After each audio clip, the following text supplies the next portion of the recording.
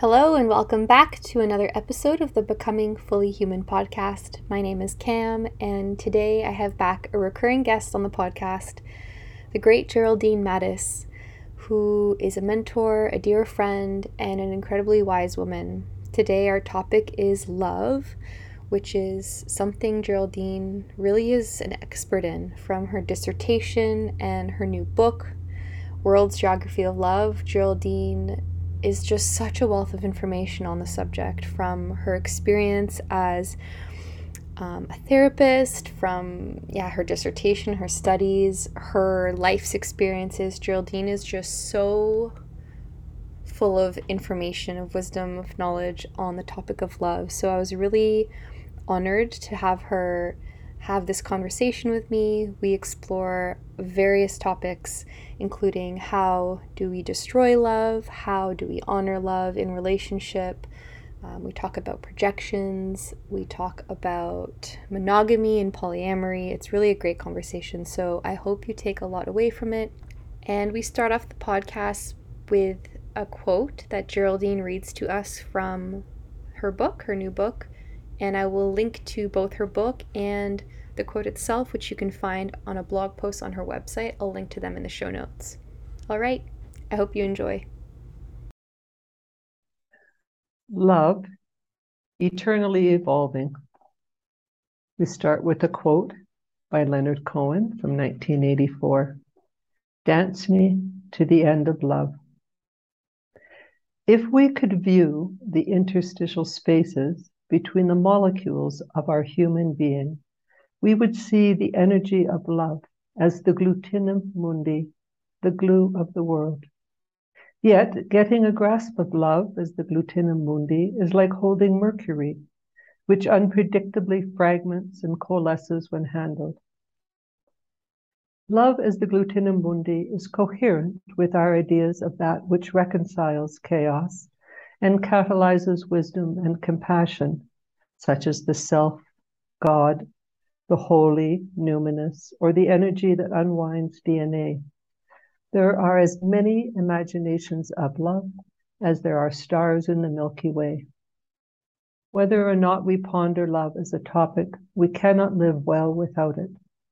Love's geography is mysteriously vast, varied, and complex. Paradoxically, it is simply that which glues our individual and collective bones together.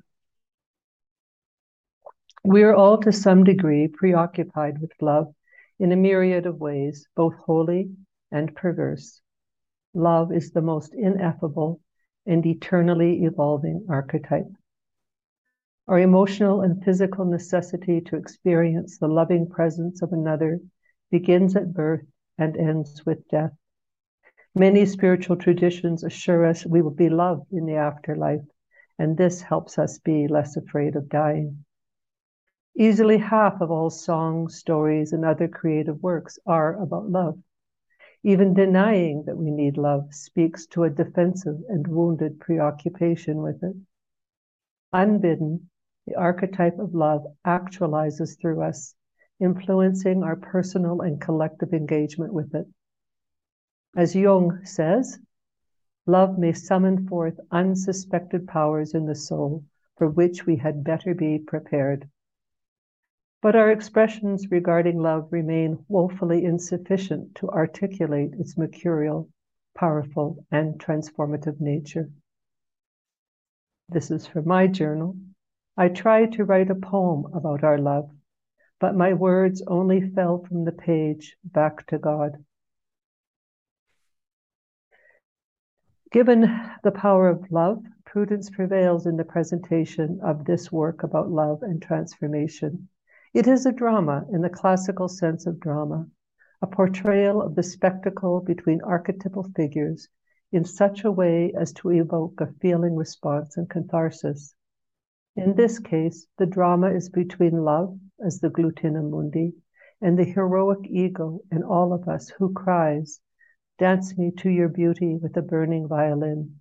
Dance me through the panic till I'm gathered safely in.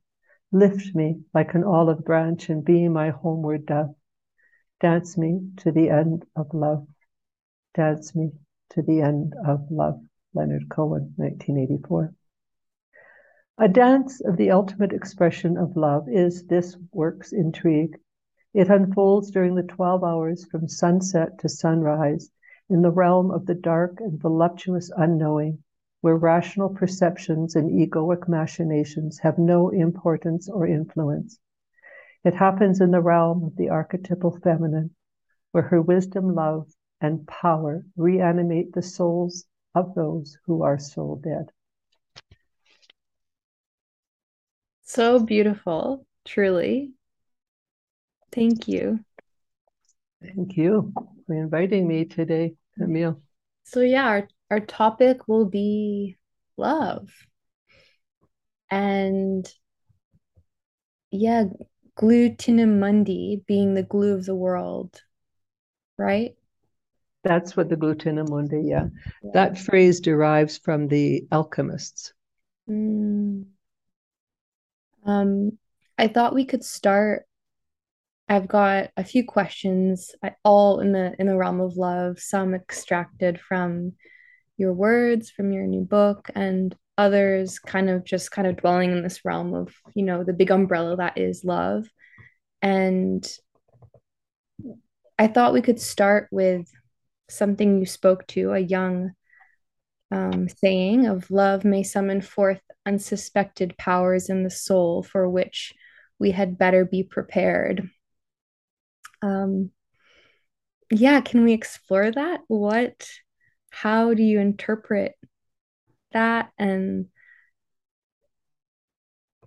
I guess, I mean, maybe I'll just say before you even unpack it that I think when people think of love, they think of like happiness and joy and all the great things, the butterflies you get. And that quote seems to suggest that there's something else waiting, lurking when we find love. So how does that fit into this paradigm of what we expect from love and what might we need to be prepared for when we find it? That's a very good question. I think what Jung is referring to is really that when love is an archetypal energy or force, it's not a pen that we write with. It's a force that has a myriad of colors and shapes throughout the history of humankind and expressions. And so whenever an archetype comes through our life, it's more like a hurricane coming through our life because the archetypal energies are very powerful and they often defy our egoic desire to have all our ducks in a row. Mm-hmm. They're like ducks, who cares? Mm-hmm. This field needs to be renovated, basically. Mm-hmm. So love comes to us when it's time for really an adjustment of our egoic stance in the world, when it's time for us to examine our isms, what we think is true. Mm. And it also comes in the times when we need to heal, if we would but surrender to it. Mm. So, how do we be prepared? Is really the question you're asking. We know that it's inevitable, it will happen, we may not like it or whatever, but how do we be prepared? Mm-hmm. And I think we be prepared by never taking ourselves too seriously. That where we're going, what we want, what we've willed, what we're going to manifest, our 5-year plan, our 10-year plan, that we never take it too seriously, that we leave space for something other than what we think we want or we should do or what other people should do, to leave space for that which might come forth outside of our bidding. Mm. And now, how do we do that? That's really comes through practices that really calm our nervous system, practices that put us in touch with the numismatic energies. Like for some people, it's like nature is kind of like the numinous. It's like their religion, or others, it's actually praying to a god of their belief. Maybe someone it's gardening or baking cakes or something that allows us to transcend the ordinary and feel connected to the whole. Mm-hmm. And that prepares us. Yeah, when I read that in your writing, it brought up a lot for me, reflecting back on past relationships and sitting in my current relationship, romantic relationship, of how many times in the past I had these ideas about what I wanted in relationship and from a partner, what I expected the relationship to look like and be like and feel like, and even getting quite clear on those things. And also thinking that I had, like, done the work around myself and how I show up and how I would also be this embodied, feminine woman ready for like the perfect conscious man. And I can first speak to my past, one of my past relationships where what showed up was much more of a hurricane, like you said, of witnessing myself, the version of myself that I thought was going to show up in the relationship, and the reality of being super triggered and super really, like, we've spoken about this in the past, you and I, both privately and in the last podcast, actually, super manipulative in that, like, he wasn't showing up how I expected my partner to show up. And so subtly and not so subtly trying to change him and help him grow and push him along and stuff like that. And yeah, it was a profound mirror relationship to see myself. And yeah, I saw that a lot in the being prepared. Like, I took it as like, be prepared to see yourself, be prepared for the fact that what you think and who you think you are is going to be challenged in relationship as it is. And yeah, now I think my second question about love and all of this, as it kind of evolves from what I just said, is like, do you believe in the one? And and slash, what does that mean to you, the concept of the one, all this elusive one that everyone is searching for? Um,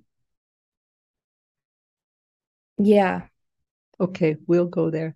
But Mhm, first, I'm going to just step back a little bit because mhm, you said, like, you understand it as sort of be prepared to know yourself or to see yourself, to be mhm, seen. mhm, And I think that is really the process of love, mhm, and really our process of most of the world, because the only way we can understand the world is by projecting onto it mhm, aspects of ourself, our unconscious self. Now, our unconscious self is way, way, way giant, huge, way bigger than our conscious self. So it's like our conscious self is like a little glass pinhead bobbing in the middle of the Pacific Ocean. And what we don't know about ourselves and the world is the ocean. So, how do we be prepared to meet the ocean? mhm, Right. But what will happen is another little pinhead will come along and will say, what do you think the ocean is? And that little pinhead will say, well, I think it's this. And there's this exchange of yeah. what we think this vastness is.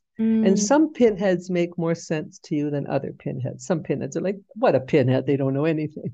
But some pinheads are like, wow, what an evolved pinhead. They really know what this ocean is. mhm, And that's what we call love or kinship or friendship. We meet somebody who reflects back to us our own ideas of mhm, what the vastness of our psyche, collective and personal, is all about. mhm, And so we fall in love actually with ourselves mm, because they're reflecting us back to ourselves.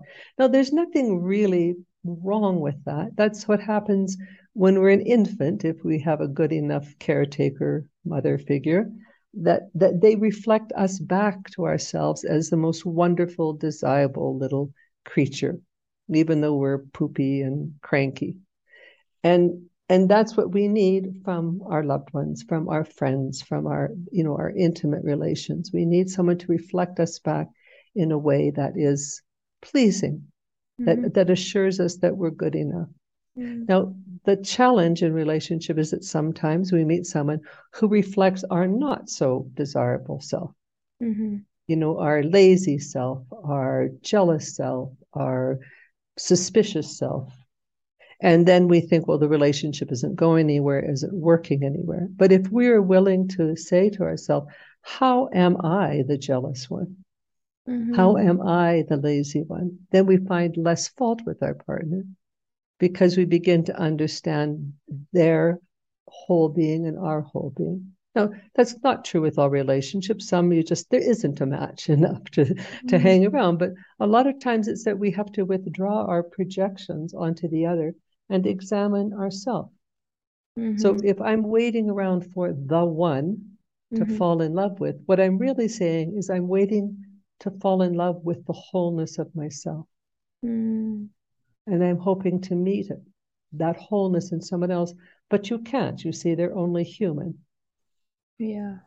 You're asking them to be the whole ocean for you. So the one is really the person that we can work with most compatibly with respect to knowing ourselves and knowing the world through them and knowing ourselves through them and vice versa, how we reflect each other.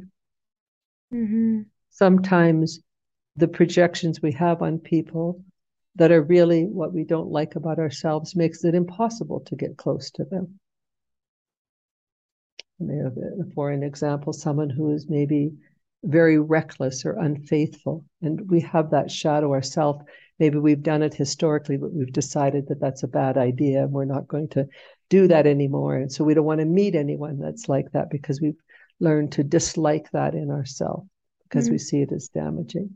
So then we say, well, that isn't a good partner for us. But other than that, they might have every other trait that could be a good partner. So you see how we judge a partner by a grocery list of traits is not really helpful.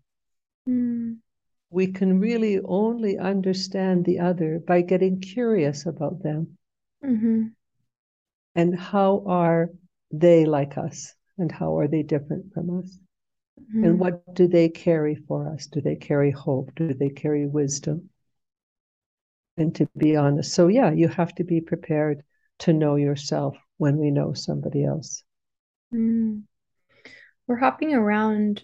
This is a question I had for a little bit later on, but it feels relevant to what we're talking about now in that, often we hear people staying in relationships and they'll say, um, people around them might be saying, why are you still in this relationship? Or knowing deep down that really it's not the right fit. And then we hear, but I love him or I love her. How does that make sense to you or not make sense to you? Like in terms of the concept of love, is that an act of love or is that an act of violence against love to stay? Like, there's this, like, I guess a better question is when do we know when to walk away in the name of love? Right. Well, you see, I think we kind of consider love like a romantic thing. Mm. But remember, we started this with my making a claim that love is the gluteum mundi. Mm-hmm. That dwells in the interstitial spaces of our being. In other words, it's everywhere. It's Right. not there, then not there. Love is everywhere. Mm-hmm. Where love isn't is in our ability to see it. So it's quite possible to love someone very deeply who might not be that healthy for us to be around. Mm-hmm. But it's never a question of love not being there. It's a question of can we respond to the love that is there Mm-hmm. and work with that. So Right? in terms of all relationships, definitely it can be friendships, relationship with parent, romantic relationship, in the name of like having boundaries, I guess, and which would be rooted, I mean, correct me if I'm wrong, but in our values and, the kind of life that we're trying to honor or live. Yet, in the name of love, do we end relationships? Right. So again, first of all, Yeah. I'm going to make a statement, then I'll go to that point. Mhm. So first of all, we always are in love with what reflects us. So the human interpretation of love is often self-centered. Mhm. Right? We love what we like about ourselves that the other person verifies or reflects. Right. Now, but that's also true when there are aspects of our being that are troubled or problematic for our own well-being and the well-being of others, but we stay connected to the other person, even though they might abuse us or whatever, not treat us very nicely, or they don't share the same values as us, because they are representing a shadow aspect of ourselves. Right. Just like the very busy, industrious partner can be the shadow of our own laziness, and we love that about them because they do the shit that we won't do. Right.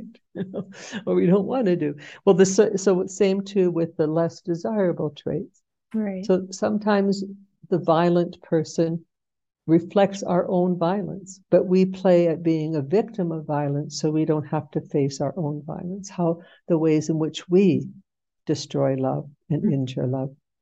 So in my therapeutic experience, I find that this you should leave him or her because they're horrible, because they're a narcissist or whatever, never works. What works is the person has to discover the projection and discover how they are the person that incites and triggers the violence, or how they are violent and how they do the dance together, and one looks more culpable than the other.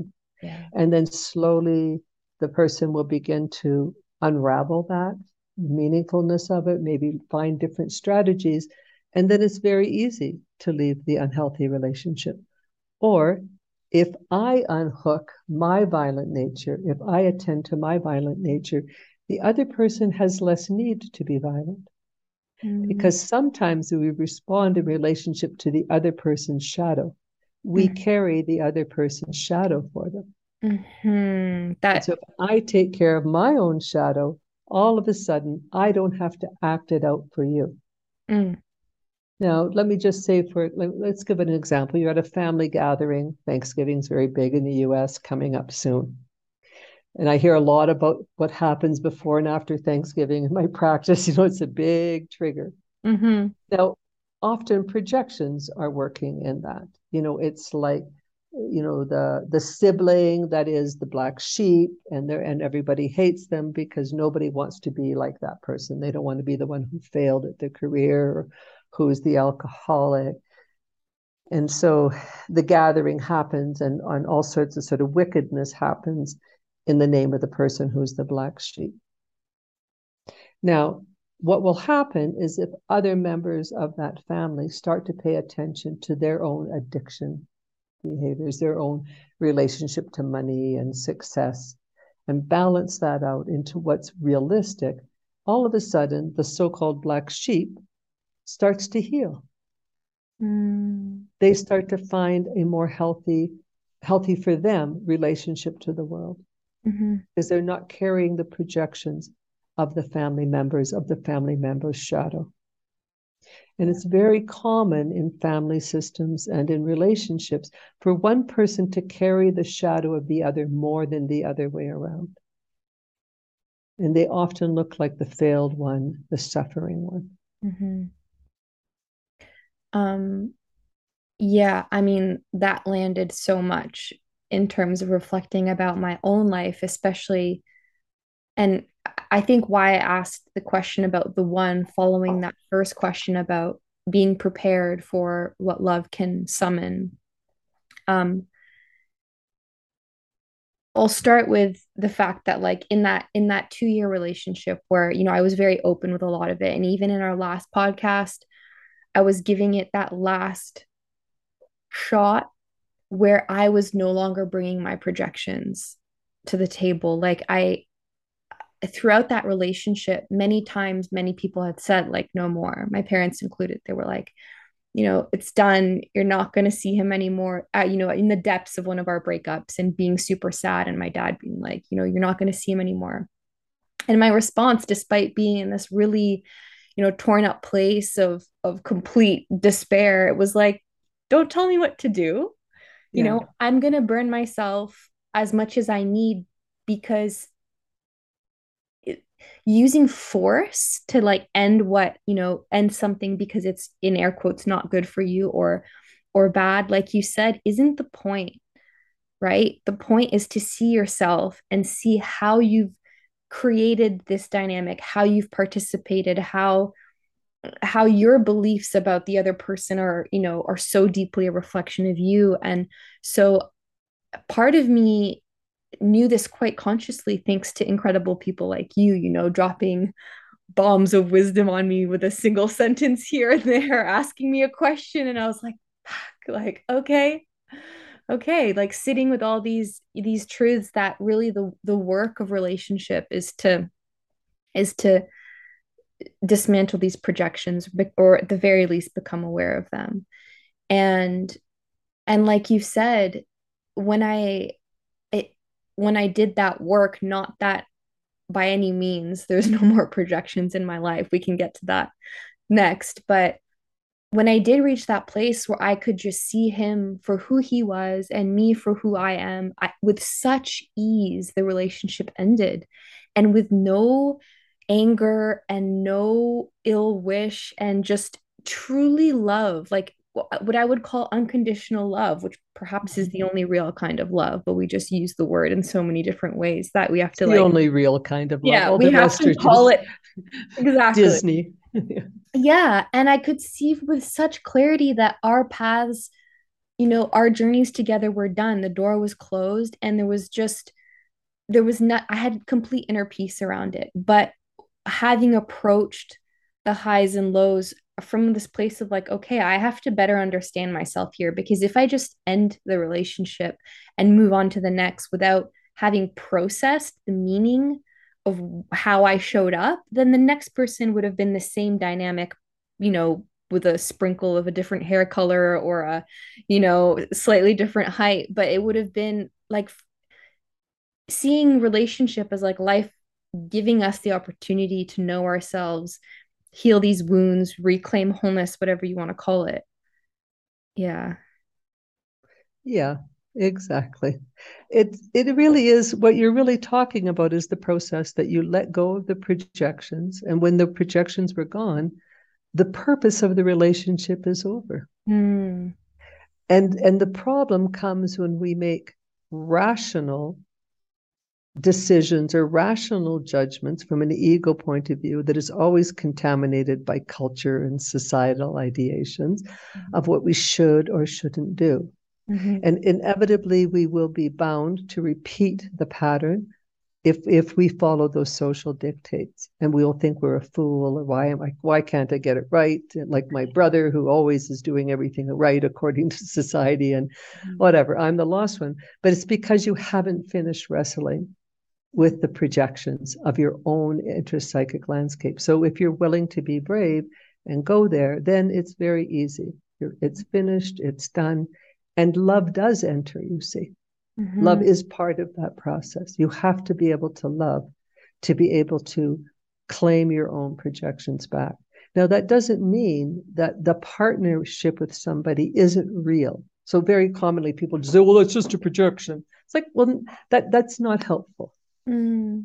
It's like, there's a comment in the addiction world, it's like, you spot it, you got it. But that's not helpful. That's Yeah. really an aggressive approach. It's like, if you see something in somebody else that you like or dislike, examine and say, how is this like me? How am I like that? That's a worthwhile thing to examine. But we don't use it as a tool to sort of dismiss somebody or Mm. dismiss our own responsibility to how we carry projections or how we reject the truth of ourselves. Mm-hmm. So it doesn't make the relationship any less real, the fact that we're operating on projections. In fact, it makes it more real, because projections come to us. We don't want them to happen. They just happen. Mm-hmm. We don't know it's a projection till after the fact. And that's the kind of the gnarly thing, right? We only know afterwards, oh, that's what was happening. Right. But Um, that doesn't mean that a relationship can't go forward with the reality of each person understanding the projections that they carry, may not yet be aware of what they've resolved, etc. mm-hmm. What I'm finding in this new romantic relationship that I'm in now, reflecting back on like the concept of the one, being this in some ways very Disney like, right? Where there's just complete bliss and happiness and magic and everything. And yet also feeling that in my current partnership and realizing that the reason that all these emotions are present and this almost dreamlike state are present, it's rooted in having done that work, right? And in past relationships, and not that they have to only be done in romantic relationships, because everything in life is a mirror. You know, our relationship to food, our relationship to everything. And but romantic partnerships, and particularly like when there's chemistry between people, I think that keeps us like glued together with sometimes who the person that might feel wrong, so not the one, but when in reality that is the one right now who's guiding you home. And in many ways that could be back to this idea of the one, if both partners are willing to acknowledge the reality that we have projections and like create a safe container in which both can, you know, unravel and unlearn and relearn, you know, who they are in relationship.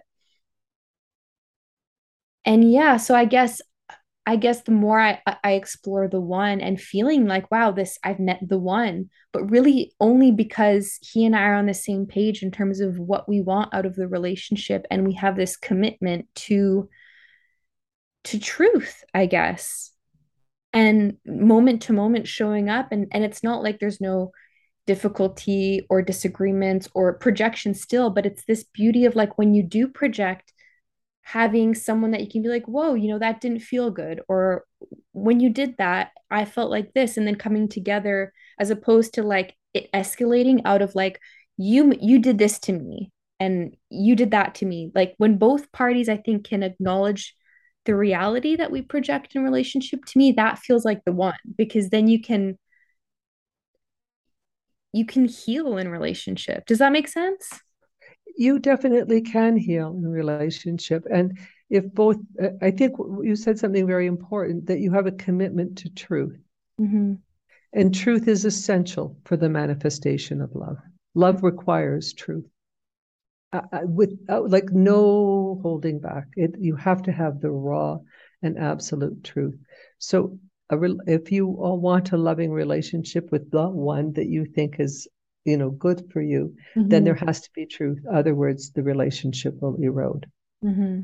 And of course, in order to wrestle with our projections, we have to have truth, not just between us, but with ourselves. We have to be willing to say, yeah, I actually was the monster in this argument. I was the monster, not you. And I called you the monster. Mm-hmm. And so when we can say that, then pretty much any relationship can work. And you see, that's sort of the paradox, right? Because especially our modern romantic culture, we're looking for the one, and my prince will come. But really, if you know how to love, if you know how to be truthful, if you know how to own what belongs to you and what doesn't belong to you, you could theoretically live with anybody. Totally agree. Yeah. He and I have actually spoken about this, that like the one being two people who come together devoted to love and honoring the relationship and their growth within the relationship. The difficulty is probably finding someone who you're attracted to that also wants that with you Yes. at the same Yes. time, right? Well, there's the physical attraction for sure, but also the physical attraction is a little bit of a projection. Mm. And if we can deepen beyond that into who is really in front of us, then our relationship to attraction might change. I mean, I know I have very definite ideas of who I'm, romantically and sexually attracted to. And Mm-hmm. I might be hard pressed if I was on a desert island with someone who didn't meet that criteria. But I know enough about love to know that in order to survive together on a desert island, we would have to work out a whole lot of stuff that isn't about selfishness, and that Totally. easily an attraction could build, because a lot of the attraction is about how we can hold each other in life on a daily basis. That reminds me of two things. The first one being that like so many partners look like siblings. Like there's like a very common where you're like, Embarrassingly so. So totally. You're like, hey, you're attractive because you look just like me. And the other is there's I've heard of this happening quite a few times actually at various kinds of maybe tantric retreats where there's a lot of eye gazing and deep soul work, where people who at the beginning of the retreat were absolutely not attracted to one another romantically. One woman I used to know back in Australia, they had done like, I think it was like 20 minutes of eye gazing. And by the end, they were madly in love, like, but also physically attracted to one another in a way where she wasn't. And he was, he wasn't her type and all this stuff. But they broke through the boundary of like the story, I guess, that we have about. Well, yeah, our judgments about what we want and what we would like that are built on maybe our experience, maybe our romantic ideas, maybe our cultural, like, cultures and social things that have influenced us. Mm. My next question, there's two and they're the opposites of one another, but they're kind of the same. Maybe you can decide which one you want to go for first. The first is, how do we honor love? And the second is, the opposite of, what are some of the biggest mistakes that we make? I think let's stick to romantic relationships that destroy love. What are the most common mistakes we make in Yeah, romantic that, relationships? that destroy love. Yeah. So I mean, they're kind of the same thing, but different angles. Yeah. Well, I definitely think um, self-centeredness will destroy love over time. And by self-centeredness, I mean our inability to see the person through other than our own filters. Mm. So let me give you for example. Um, Jealousy is a big thing in relationships. Mm-hmm. So if I have a partner who I'm jealous of, what I'm really saying is I don't trust he or she loves me enough. I don't trust that he or she will be faithful for me. So I am projecting onto them unfaithfulness, and I may have no proof for it. Mm-hmm. And if I'm hounding that person all the time, where did you go? What did you do? What did she say? Whatever, all the little games that people play around, that's going to erode that person's regard for me, because that person will perceive that I don't trust them. Mm-hmm. And if there is no trust, there can be no love, Mm-hmm. because trust is related to truth and safety. So eventually that person will feel more and more uncomfortable, because I will have my suspicious eye on them all the time, not trusting. So then they will learn from my lack of trust to not trust me. Right. Because everything they do, I will cast a suspicious eye. So Mm-hmm. very quickly, the relationship will not work out. Now, there might be lots of, fighting and screaming and making up and all of that, but eventually the little portals through which love can flow and grow will close off. Yeah. Mm. And the other thing that could kill love is really not owning your part in a disagreement or argument or something that doesn't work out for you as a couple. Mm-hmm. Right? So let's say this is a common one. Women often like to yak at their partner about really important things while they're driving. This is typically a male-female relationship. The guy's driving, and the woman's like, "No, I think we should do a 100-page review of our relationship and go." They want to get deep, and the guy is thinking, "I just don't want to get in a fucking accident." Mm-hmm. And he says to her many times, "Please, let's wait till we get home, or let's do that when we get to the cabin, or whatever. I need to concentrate on driving. Why don't you listen? Why don't you put on some nice music or whatever?" Mm-hmm. And so maybe she doesn't do it that time. She's quiet, but then maybe this is a pattern in their relationship where he's driving, she wants to get into stuff that's psychoactive for him, potentially emotionally disruptive, and she insists and she insists. So finally he can't take it anymore and he snaps at her and they start having a nasty little argument while he's driving down the highway. Oh, and it happens to be snowing and ice on the road. And he loses control of the car and they have an accident. And she's screaming at him, how could you be so careless, blah, blah, blah. But really, they both have a fault in it. Of course. Right. And so that seems like a small thing, but that happens many, many, many times in a relationship where our behavior is also part of what causes the trouble. Yeah. That reminds me of Alice. Do you know Alison Armstrong's work on, she wrote the Queen's Code, but she's done a lot of workshops just around feminine and masculine psychology and how men and women think differently. And even that example I've learned from her of like men are very task oriented. So like when they're driving, they're thinking about the destination. And women, when we do things, we typically are thinking of a million things and we can, weave in and out of conversation and talk and do and, cook dinner and watch the kids and have a conversation. And so for me, that was hugely important in terms of honoring men. And, I mean, she's got a ton of things that are really quite profound that helped shift me out of how I used to operate. But even just understanding that. So, like in that example, if I was that woman of being like, first of all, he communicated his desire to not have the conversation, but also, me understanding this isn't how you operate. There's like, a degree of needing to understand the differences, biologically, and also just how our bio-individual partner thinks and what his wants and needs are.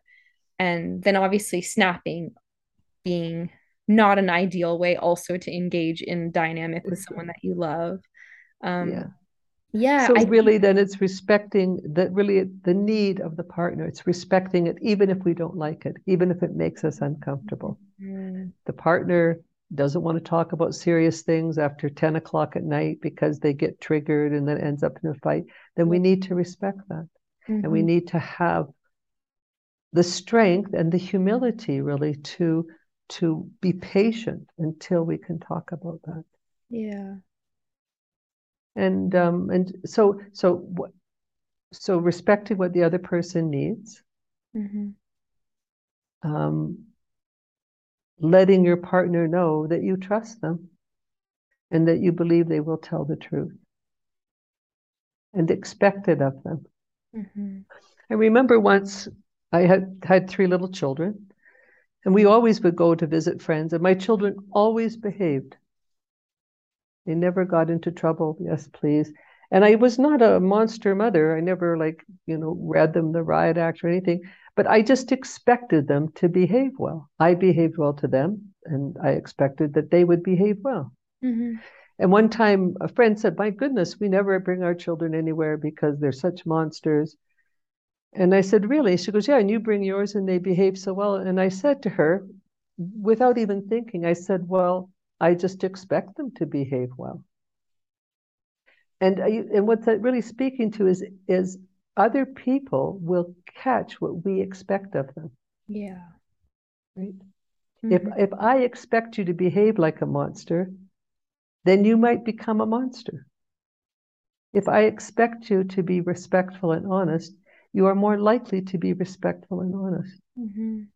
So it's also not just in the engagement of the relationship, but it's what we expect and think about the person. Yeah, I've heard that. And the power of they've done like studies around teachers' expectations for their students. And like the students will literally do better in school when they have teachers that have higher expectations of them. Yeah. And it might not be even a higher, it's just they expect that they will do their homework.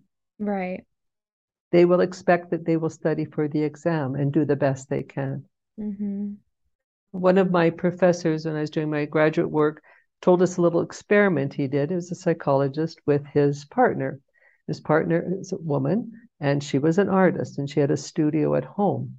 And he kept in a journal. He did this for 1 month. He didn't know what her cycle was. I did ask that, but he didn't know what her menstrual cycle, which might have influenced. But what he did was for 2 weeks, whenever he thought about her, he would think about all the ways she irritated him. That she scraped the spoon when she stirred the coffee, or the little, little habits of hers that irritated him. And he would think about them and dwell on them and make a little note in his journal. And he tracked, when he came home, how things went between them. And by the end of the first 2 weeks, she was like, yeah, I know you're home. I'm in the studio. And prior to that, whenever he came home, she would greet him at the door. They would talk about their supper plans, take a few minutes to wind down their day. And she might go to her studio or not, but there was always a greeting. And by the end of the 2 weeks, it was like, whatever, I don't really care that you're home. I'm busy. And then the next 2 weeks, whenever he thought of his wife, he disciplined himself to think about all the ways that he cared about her and appreciated her and was grateful. And by the end of, it actually only took a few days before she was at the door greeting him and full of joy and happiness, and, had beautiful evenings together. And that's just like one little story. And of course, when you think about it, it makes complete sense. But when we're caught up in our own resentments, ingratitude, etc., we don't think about how what we're thinking will affect the person. And we don't discipline ourselves to shift our perspective or shift our thinking. And so that's another thing that kills love, is really a lack of being responsible for our part to allow love to exist. Yeah. We want the other person to love us, but we don't want to do the work of loving them. And that's part of the whole modern narrative. When we're looking for the one, we want the one who will love us. And very infrequently do people say, I want someone to be with whom I can give my best loving to. Yeah. Can I love you? So even if it's quite just the flip opposite of what destroys love, but also, I mean, take it anywhere you like. How do we honor love? Well, I think we honor love by being open-hearted to what's possible, to seeing the person other than just through the lens of our own eye, to practice just basic kindness and being less selfish. Just little things, I'm getting myself a snack. I say to my partner, would you like a snack too? Also asking for what we want. But these things, Camille, they come with maturity. Yeah. Like, we can create a recipe book, but we have to practice it. We have to fail at it. We have to practice again and fail at it. We have to see people we care deeply for walk away from us because we have been too selfish, and we knew it, but we couldn't stop ourselves. We have our own histories and traumas that we have to wrestle with. What I understood about love when I was, when I had my first significant relationship at 16 is similar in many ways than my relationship now. But I had to, all that time, between all my other relationships, I had to weave in and out of wrestling with my own self-centeredness and giving over to the other person without losing my soul. So we can love, well, it's not really love, we can give too much of ourselves so that we lose ourselves and we think it's love. Yeah. But Erich Fromm, in his book The Art of Loving, which was a newly republished after 50 years, just a couple years ago. So that's Erich Fromm, The Art of Loving. And his basic tenet is that the art of loving is overcoming our narcissism. And it's a lifelong thing. He wrote that book at the end of his life. It's a lifelong thing. Because you see, in order to survive early on in life, we have to be narcissistic. It has to be all about us. We need the world to make it all about us so we can survive. Right. And we can learn to be trustful of the world and know that we are okay, that we are lovable. And then we have to slowly grow out of our self-centeredness and learn how to give others and stuff. But, everyone has different life stories that makes that more or less difficult. Mm-hmm. Ultimately, and I would say that myself, that I would agree with him, that ultimately it's about overcoming our self-centeredness. Yeah. And that's really hard to do. Yeah. Yeah, I find one of the things that has been so profound in my current relationship, like you said, is this capacity to acknowledge when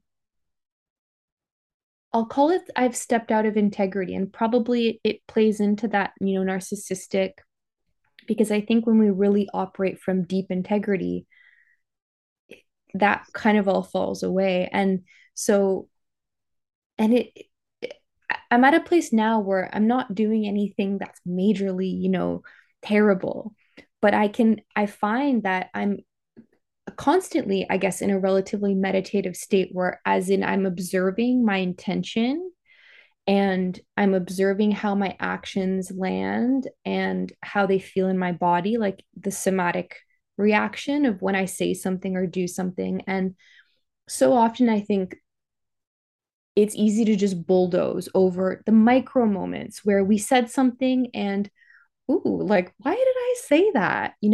That came from a place, whether you want to call it narcissism or just, you know, trauma or low self-worth or fear or an old pattern or conditioning, whatever it is. But we tend to know when we do something or say something that doesn't feel good in our body, or it doesn't make another person feel good. Right. We And know it. And so then it's like we have to pause. That's the discipline. We have to pause and say, actually, that was really mean what I just did or said. and I just recorded a little, it was like a 20-minute elaborating on the story that I'll share with you now. But this happened very early in my relationship with him, and it I feel like it really set the tone actually for truth in our relationship, because so rarely, and it definitely was not the case in my past relationship, but I felt, this is actually kind of a different question for maybe after I tell you the story, but I felt so safe in this dynamic with him. I truly trust him, and his capacity to hold my truth and to also engage with it, because yeah, we can save the question for after, but basically we were FaceTiming and he had AirPods in, the like wireless headphones. And I have my own beliefs about them. They're not great for our brains. They're blasting EMFs. I still use the cord ones, although I'll admit they're inconvenient, especially in the gym. Like they're kind, there's the new technology, but they're not great for the brain. Anyways, he was wearing them and there was a bit of like electric static on our call, and we couldn't really figure out if it was my internet or his or whatever. And I made a joking comment that it was probably the EMFs blasting out of his, AirPods. And when I said it, it did not feel good. And it created separation between he and I. Like it was microscopic, but there was like I'll say it was microscopic, but I'm at a point now where integrity and truth is so important to me that it actually felt earth shattering. Like the Mm-hmm. separation felt earth shattering. And it's the kind of thing where even now for me a white lie feels earth shattering. Like it feels so deeply, like the ripple, it's not just like a little, like when I was younger I wouldn't even have noticed this sensation in my body. But yeah, at a point now where like it felt like we were just worlds apart, universes apart, and it didn't feel good. And I actually was like, whoa, I wanted to take it back. And his response, he said something I can't even really remember, but it was, we had separation. And very quickly we passed on to the next thing and it was fine and completely ignored. But I woke up in the morning thinking about it. This was before bed. And so I asked if we could speak on the phone, and I apologized because it didn't feel good. I explained my intention, my conscious intention was not to harm, and it was not to, whatever, but it subconsciously was surely a projection of some kind, because I have my beliefs about them.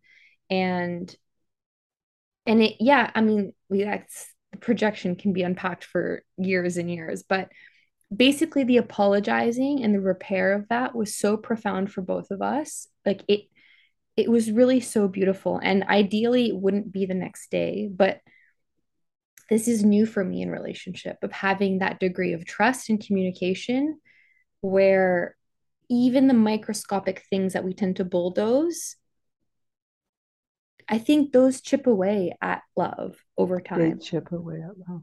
Yeah. And really, what you're describing was like a little tiny power trip. Completely. And where there is power, love cannot exist. Mm-hmm.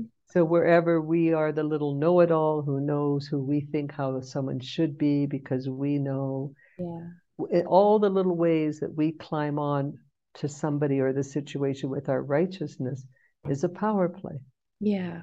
Yeah. And then as you experience it viscerally. There was a separation, and that separation is love left the room. Mm-hmm. Yeah. And a lot of so-called, you know, the one relationships, the love, are really based on power. So that's the question one has to ask in a love relationship, which is why the whole list of the perfect partner, the grocery list for a perfect partner, is a ludicrous idea because it presumes that you know, and we don't know. We don't know until we meet somebody what is really true between us.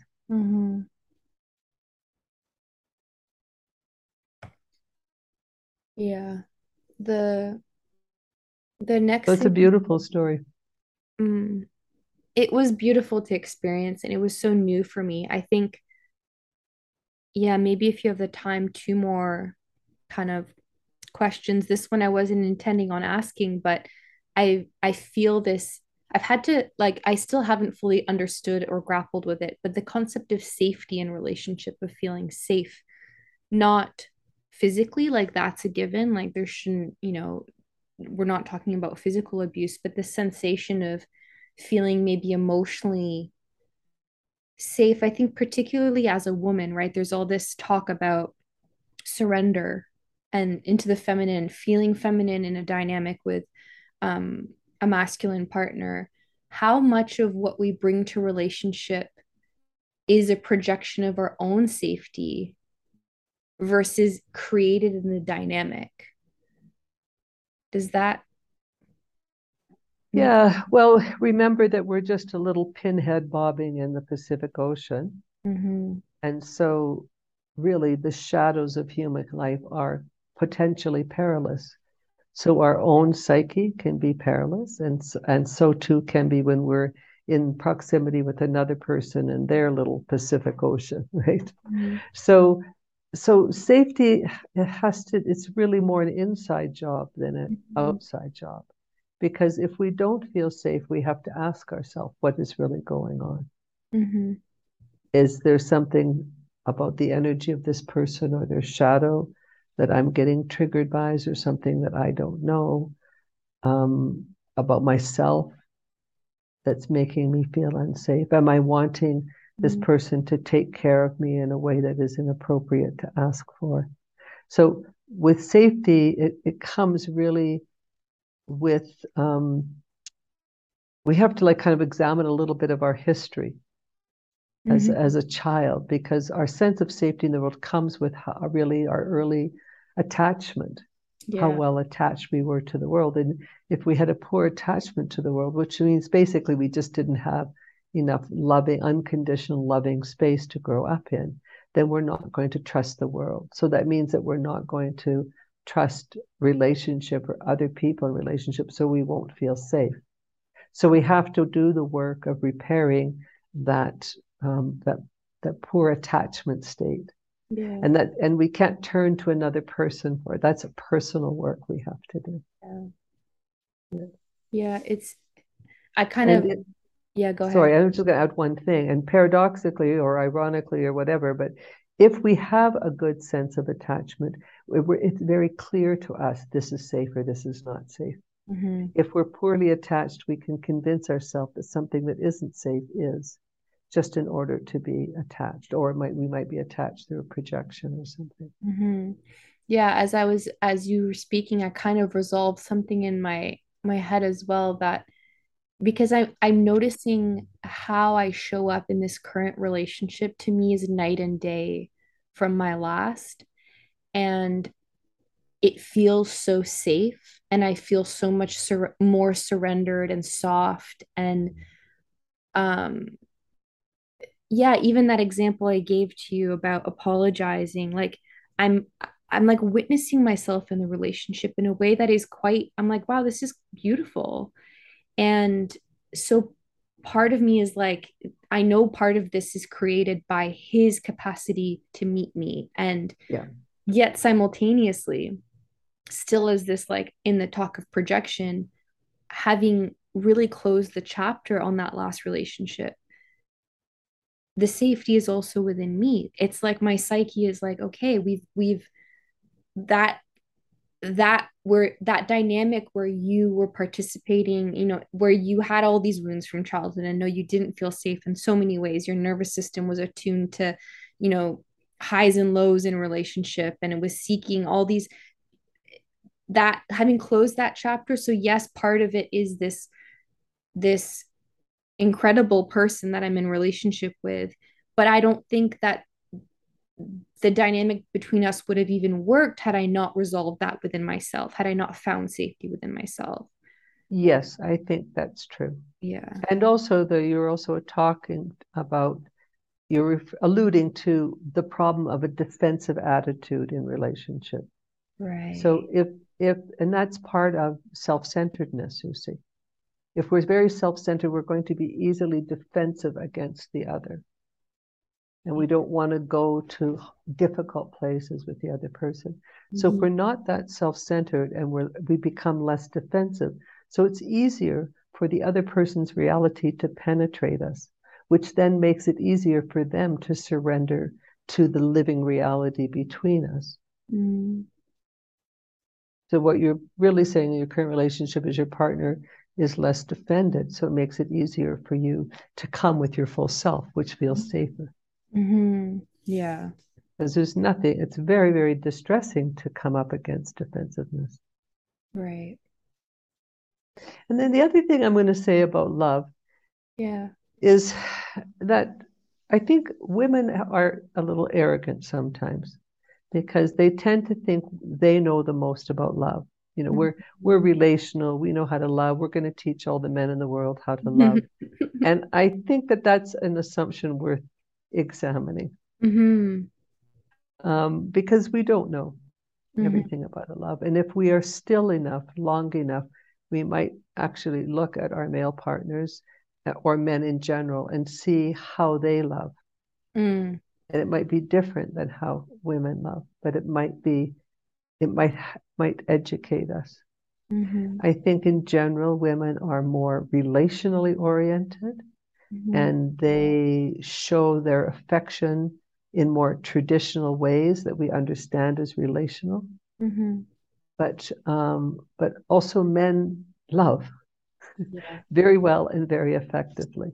Mm-hmm. And so a lot of times relationships get into trouble where one partner thinks they know more about how to love and how to be in relationship, and they're going to teach the other person. Mm-hmm. And and again, you're in a power position if you think you know how to make the other person be more loving, more relational, whatever. Mm-hmm. So that's also a little trippy trap. Definitely. And that will kill love when one partner assumes that they know how the other partner should be. Pretty Mm. much the end of any possibility for love to live. Agreed. And And I know Leonard Cohen has in one of his songs the wheel, and there's a line where he says, "Love, are you tired yet?" And though love is everywhere, I do think love as an archetypal energy can become worn out by our self-centeredness, by our defensiveness against it. yeah, I think this exists. I interviewed Ashley Warner, she's a holistic family psychologist, and it reminds, I actually think I brought it up with her in when she gave this example that we often treat children like small adults and we have expectations on them to behave, or we think that, like thinking a small child is being manipulative because we that's how an adult might be behaving manipulatively. And likewise in relationship, we, as a man and a woman in a relationship, we might expect our partner to behave like a woman or think like a woman. And so to learn how our partners love us as opposed to expecting them to love the way that we love or to Yes, express the exactly. way that we express or communicate. And sure, it makes things way easier when we communicate the same way, or there's different ways of looking at it, the love languages or whatnot, but to to to sit with how they show up in love and allow them to be, as opposed to Yes, needing to show it the way we show it or do it the way we. right. Well, and that's part of the getting out of our self-centeredness. Yeah. Well, they don't love us because they're not showing love how we would show love. That's a self-centered perspective. Mm-hmm. If we step back away from our self-centeredness and start to notice the ways in which they show how they love, Mm-hmm. and be prepared to be surprised, Mm-hmm. be prepared to be humbled by your opinion that they don't know how to love. Mm-hmm. And the last question, I mean, it's kind of uh, a big one. Oh no. Okay. um, well, so I'll start by saying, like, so many factors influence our wants and needs, right? Mm-hmm. Trauma, conditioning, our innate desires, our values, the nature versus nurture debate. And so I thought maybe we could explore all these things in the realm of monogamy versus open relationships. And I guess as they relate to love. And yeah, how does love fit in all of this? And acknowledging that that's like a huge kind of very open-ended question. Maybe if we could start with desires versus values. Like there's a lot of things, like how do we reconcile that in the name of love? Because we see it in a lot of aspects of life, right? Relationships, there's being in a monogamous relationship versus still feeling like lust or desire for other attractive people. And that can lead to this, like, well, then it's natural to want whatever you want to call it, open relationships or polyamory, or I'm not even sure what the different definitions are. But we also see it for caring with our body, right? We wanting to nourish your body with real whole foods versus like craving junk food and having this like innate, oh, but my it's what my, my taste buds want this. And so how, yeah, I guess sticking in the realm of relationships, how do we reconcile, is it short term versus long term? Is it, I'm not even sure. There's so many ways to look at it, but Yeah, well, there's always the temptation, you see, when we have a relationship to tie it up forever so we don't have to suffer the loss of it. mm-hmm, And there's also the temptation to not get too close so we won't, so if we do suffer the loss of it, it won't be so bad. So that's always at play. yeah, Monogamy versus polyamory, I think, has lots to do with the individual person. yeah, Some people are more inclined to be monogamous and others are more inclined to be polyamorous. Sexual capacity, sexual interest is varied. mm-hmm, I think also different ages people experience, and some individuals might experience more curiosity for other partners as they age, and others when they're very young and they want to try everything on and, taste the whole world and then they're satisfied. But it's also who we meet and what happens, like how we meet. So I think on many levels we are polyamorous. mm-hmm, Are we poly, you know, genital use kind of? That's a different question. because so many social constructs play around that, so many practical constructs play around it with respect to unwanted pregnancy. So if it's a heterosexual relationship, disease, social things, religious factors. So, one has to really ask themselves, is my interest in more than one partner or in a single partner suitable for who I am? So it comes to really what is very honest. You have to be honest. And if you're engaged in polyamory, you have to be like triply, doubly, quadruply honest. And of course, that means everybody involved has to be honest. So you, your partner, or your partners and their partners.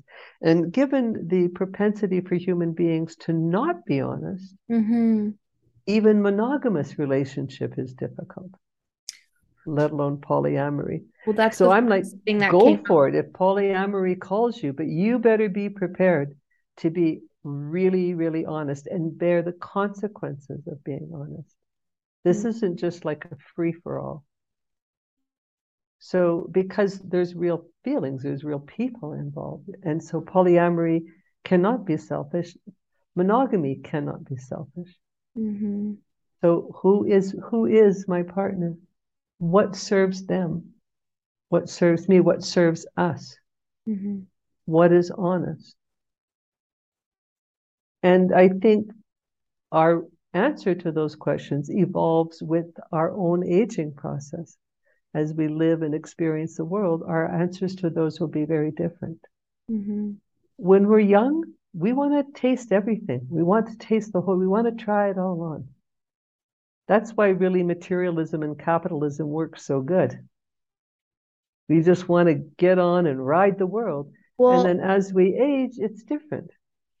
My question though there is like you can't actually try it all because you can't try it all in terms of novelty of polyamory. By doing that, you're foregoing the opportunity to try what comes with deep devotion and monogamy. You can't have both. But you see, you can't say to somebody, you can't have both. You can say to somebody, go ahead and do it and see if you can do it and be really, really honest about what's really going on. But do you know because you see, we have free will. We have the capacity to deny and defend against the truth. So we can have it all, Camille. But there's a consequence to that. If we are not truthful, if we are only self-centered. But the young ego, the young person is very, very self-centered compared to people who over 30, 40 years have done a lot of personal work in getting out of self-centeredness. So it's understandable that 19, 20, even 30 people are wanting to try it all on because they're hungry to experience the world. And by experience the world, we know ourselves. You see, too. Remember, we know ourselves through the world, the projection. So we try on the world and we say, oh, this is who I am. Oh, no, that's not who I am. But the trick is to be honest. And to say, am I being self-centered? What? Would you agree with this? Someone asked me about my thoughts about monogamy and polyamory, and this literally just came out of my brain without having ever thought it before. And I mean, we could unpack it, but I'm just curious that, and part of me doesn't even believe it, but anyways, part of me does, is that those who could participate in polyamory and honor truth don't want it. I would agree with you that that's more likely than not. And those who can't want it. Yes, I would agree. That's what I've witnessed in my observations of the phenomena, my own participation in the phenomena. There's a beautiful little book written in the 1960s called The Open Marriage, which you would think is about polyamory. All the other books that since then are very much sort of instructions on how to get away with fooling around and not being honest. They say you should be honest. But this book on open marriage is a deeply compassionate work on the reality of the human heart in terms of its capacity to love. And how do we honor that in each other? And then you see, it's not a question of monogamy versus polyamory. It's a question of honoring all the ways in which we can love, can be loved, and the discipline of being called to the truth around those questions. And then we make a choice that is ethical. And by ethical, I mean the least harmful to other, and not ethical in terms of social constructs. Yeah.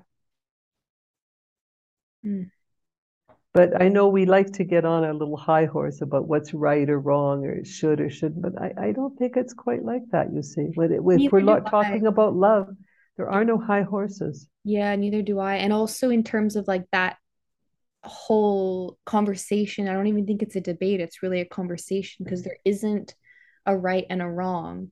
There's just like our desires in engaging with the world and constantly having to reflect on our intention and sometimes, well, maybe all of the time, kind of like when I was saying in my last relationship of not just forcefully not doing, is like you have to understand who you are in relationship to your choices and where these desires come from and grow and evolve perhaps even, but not through like this is wrong so I'm going to stop doing it, because otherwise it turns into pathology, right? That's where we get like these obsessive compulsions and really things get out of hand, is when we just try and force our desires away instead of understanding why we have them. And although maybe they're not serving us, it's like, okay, well, how am I learning about myself through this desire and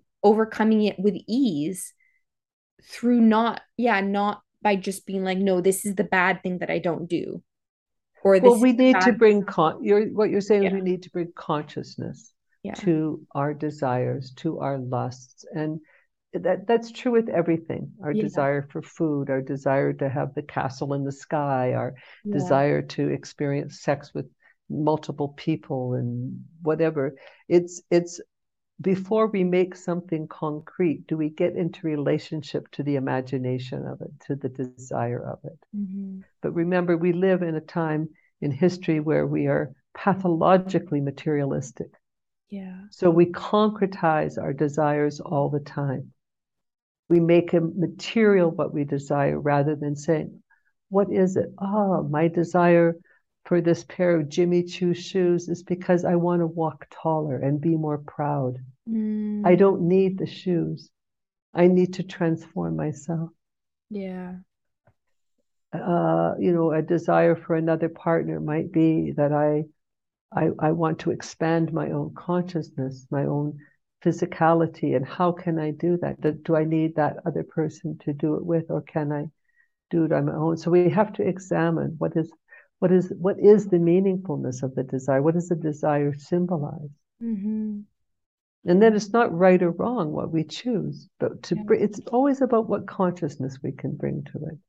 And of course, bearing in mind that when we're 20, the consciousness we can bring to the situation is not the same as when we're 40 or when we're 60. Or I'm real curious to know what my consciousness will be about things when I'm 80. It's like, because that in itself is a huge evolution. And I know there's a temptation. We kind of want to wrap it all up into a neat little package. But I know for myself, as we started this conversation, love is eternally evolving. Thank you, Geraldine. This was so great. Thank you, Camilla. It's always a delight to speak with you. Yeah, this was really beautiful. And yeah, I super look forward to reading your new book. Thank you very much. Yes, and maybe you'll have more questions. I'll have to come and speak to those questions for you or your listeners. Yeah, that would be great. Yeah, and I'll link to the passage that you read. I'll link to that so people can go and read that. I'll link to your new book so people can buy it and explore it. Thank you. And yeah, until next time. Okay, my dear. Until next time. Don't be a stranger. Bye-bye. Thanks, Geraldine. Bye.